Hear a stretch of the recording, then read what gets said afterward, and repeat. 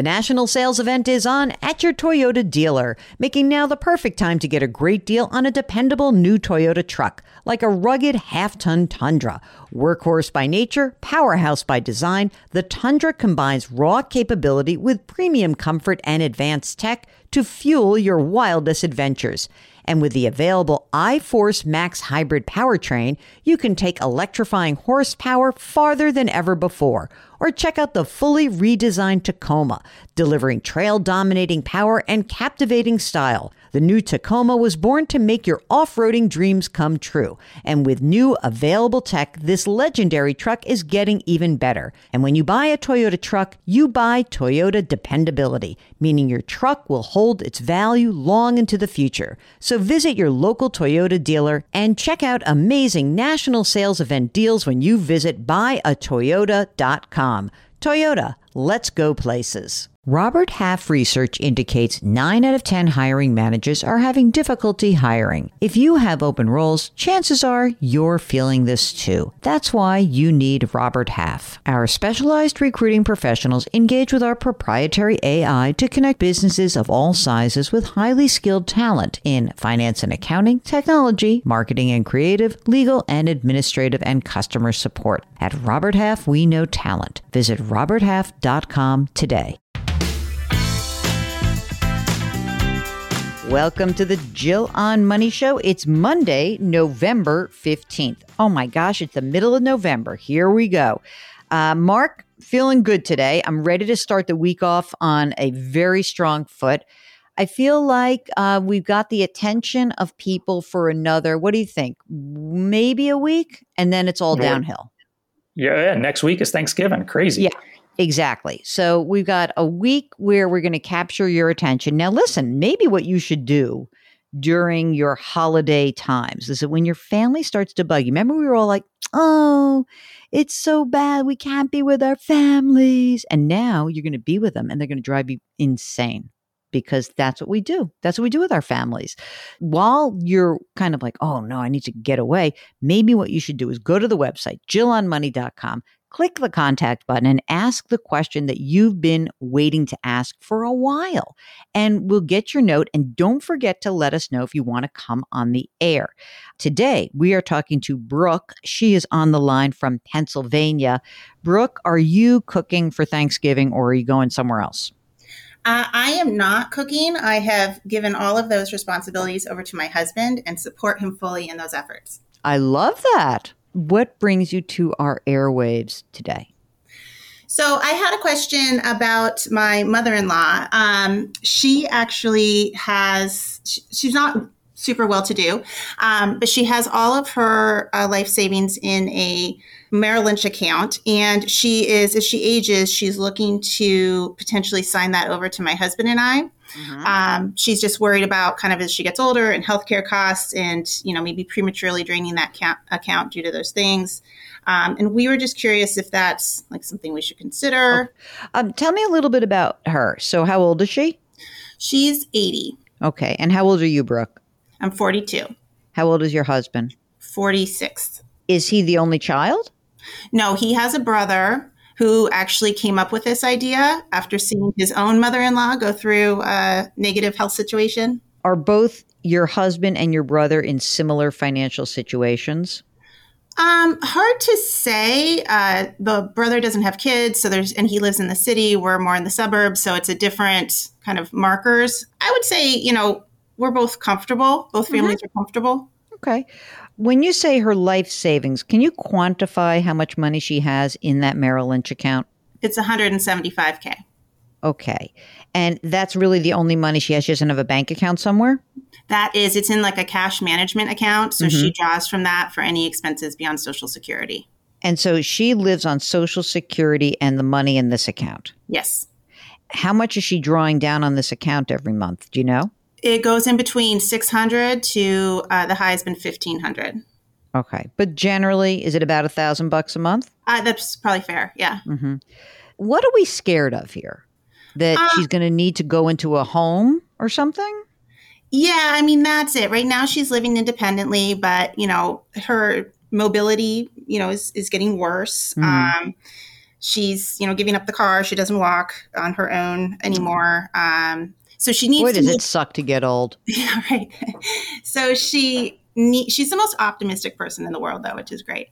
So, the idea is like with the other son's mom, or mother-in-law, she had basically gone into care quite quickly, and then basically was waiting to qualify for Medicaid. So it just drained all of her life savings in the time it took to get her into like a final hospice care. I gotcha. He and his wife suggested, hey, so you're not completely, destitute at any point. That's really what we're looking for, is to preserve as much money, not so much for an inheritance, but for. I understand. I got it. I just wanted to know I wanted to figure out what the goal was here. How much is her house worth? So that money is based on selling her house of 30 years. Oh. So she's paying rent now. Ah, I got it. So she's paying rent. Okay, that's really interesting. You may not need to make this one fell swoop. Is she also in Pennsylvania? She is. Okay. So I think that we have to go look up what is the limit in Pennsylvania that will make you Medicaid eligible. Okay. Now it's weird because there's all these weird things that like what is income, what are assets. So it looks to me that a married couple's joint assets can be up to $130,000. So she doesn't have to actually get down to zero. Right? We have to get the amount of money for a single person to get that. What you might want to do is instead of actually trying to, give it all away, maybe what we should do is just do gifting. And you can do an annual gift right now of $15,000 per person. So your mother-in-law could essentially take $15,000 and gift it to you and to your husband, and then another $15,000 to your brother-in-law and your sister-in-law. Mm-hmm. So right there, we can do this right now, immediately. There's no tax event doing this. And you can do it this year in 2021 and do the exact same thing next year in 2022 in the beginning of the year. And then I think she's probably okay. So 30 this year, right? So 30 and 30 is 60 and 6. So she'll be done. And she doesn't have to get into like doing that for your kids. I mean, she really wanted to do it. You could gift more because she could gift to your kids, but we don't want to make it unequal. Right. Now, the only other thing I would say is the money that's in this account just has to stay liquid. It has to be really boring. There's nothing more you can do. And then you guys are going to probably have to start paying some of the bills. Let's say she does not need care and she whittles this all down. You guys are then going to have to start paying the bills. Yeah, and that's fine. We're totally okay with that. We'd probably keep it separate so that whatever she needed, it would be her money that we would be writing a check for. All right. So this is what I would do. I would be very, very careful around this. I think does she have an attorney? Just here and there when she's like needed a will, not someone. Okay. So she has somebody who did her will though, right? Yeah. Okay, great. So I think that's kind of it, because her only income would be Social Security, which I'm sure is not very high right now.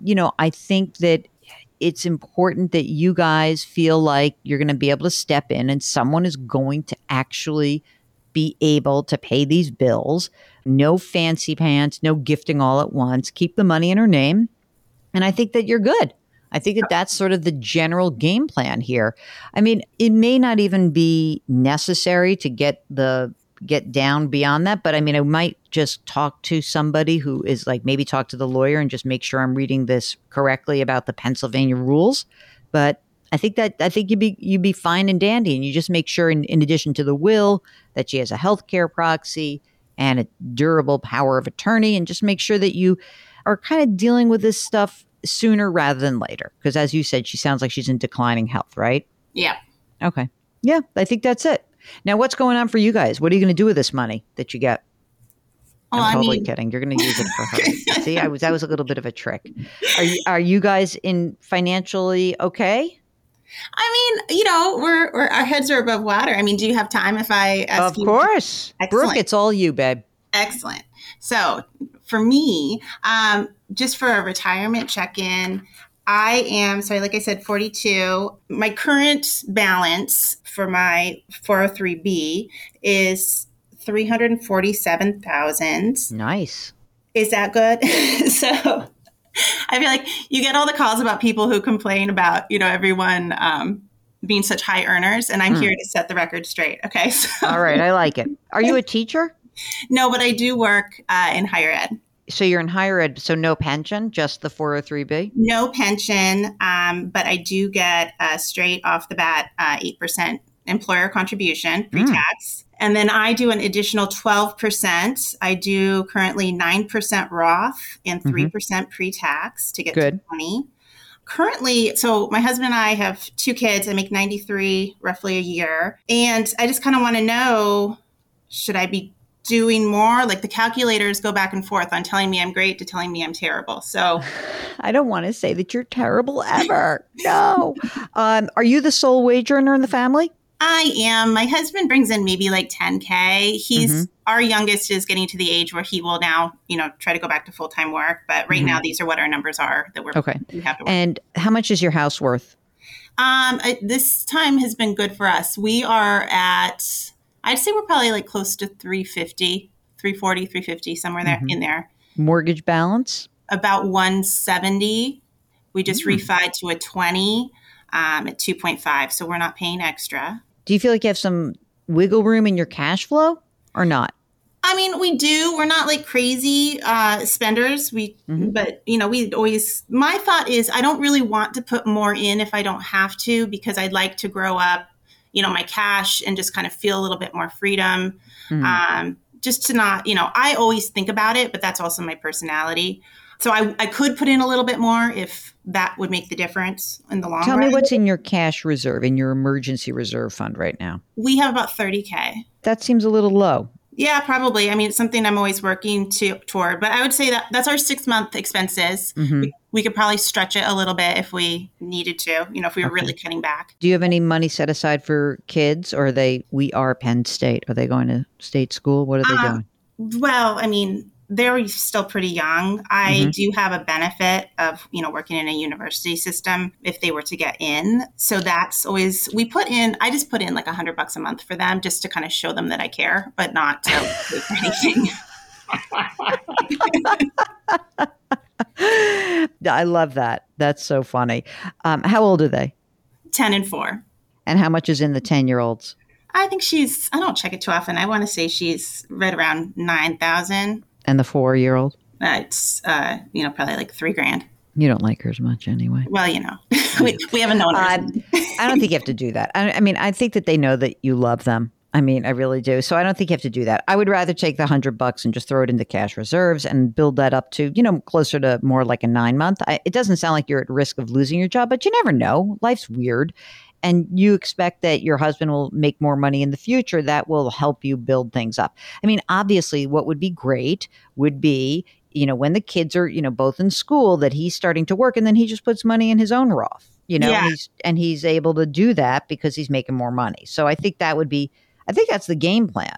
Does he have any retirement plans, anything else that's floating around or not? He's got 0.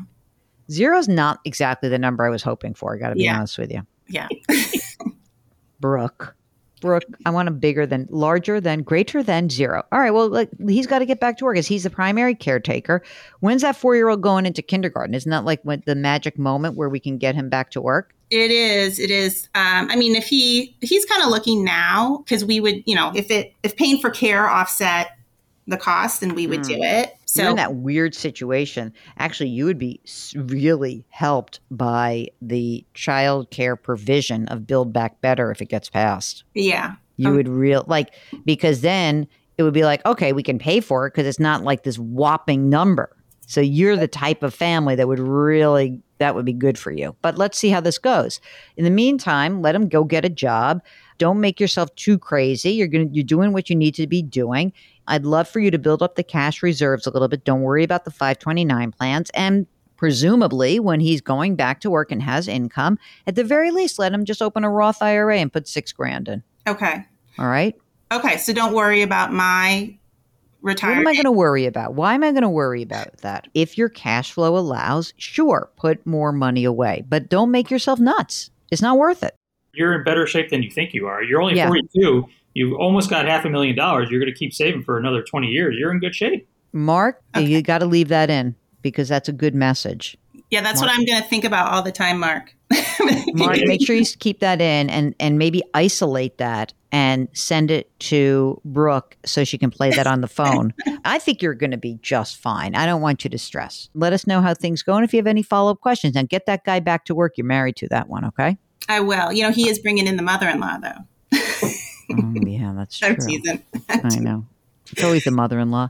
If you, like Brooke, want to know how to get your in-laws to gift to you in a way that's tax efficient, or if you want to talk about your retirement or your kids' college education, just give us a holler. Go to JillOnMoney.com and click on the contact button. So easy. Now, while you're on the website, you're going to see there are 2 podcasts that we have. This one, Jill on Money, every single day. And then we have Eye on Money, which is the Viacom CBS podcast we do, and that drops twice a week. So if you want us 9 days a week, 9 episodes a week, then you can just check it out. Do that, subscribe right there. And remember, we are here for you. So again, just if you've got a question, please don't hesitate. Try to lift someone up today. Grit, growth, grace. We'll talk to you tomorrow. Thanks for listening.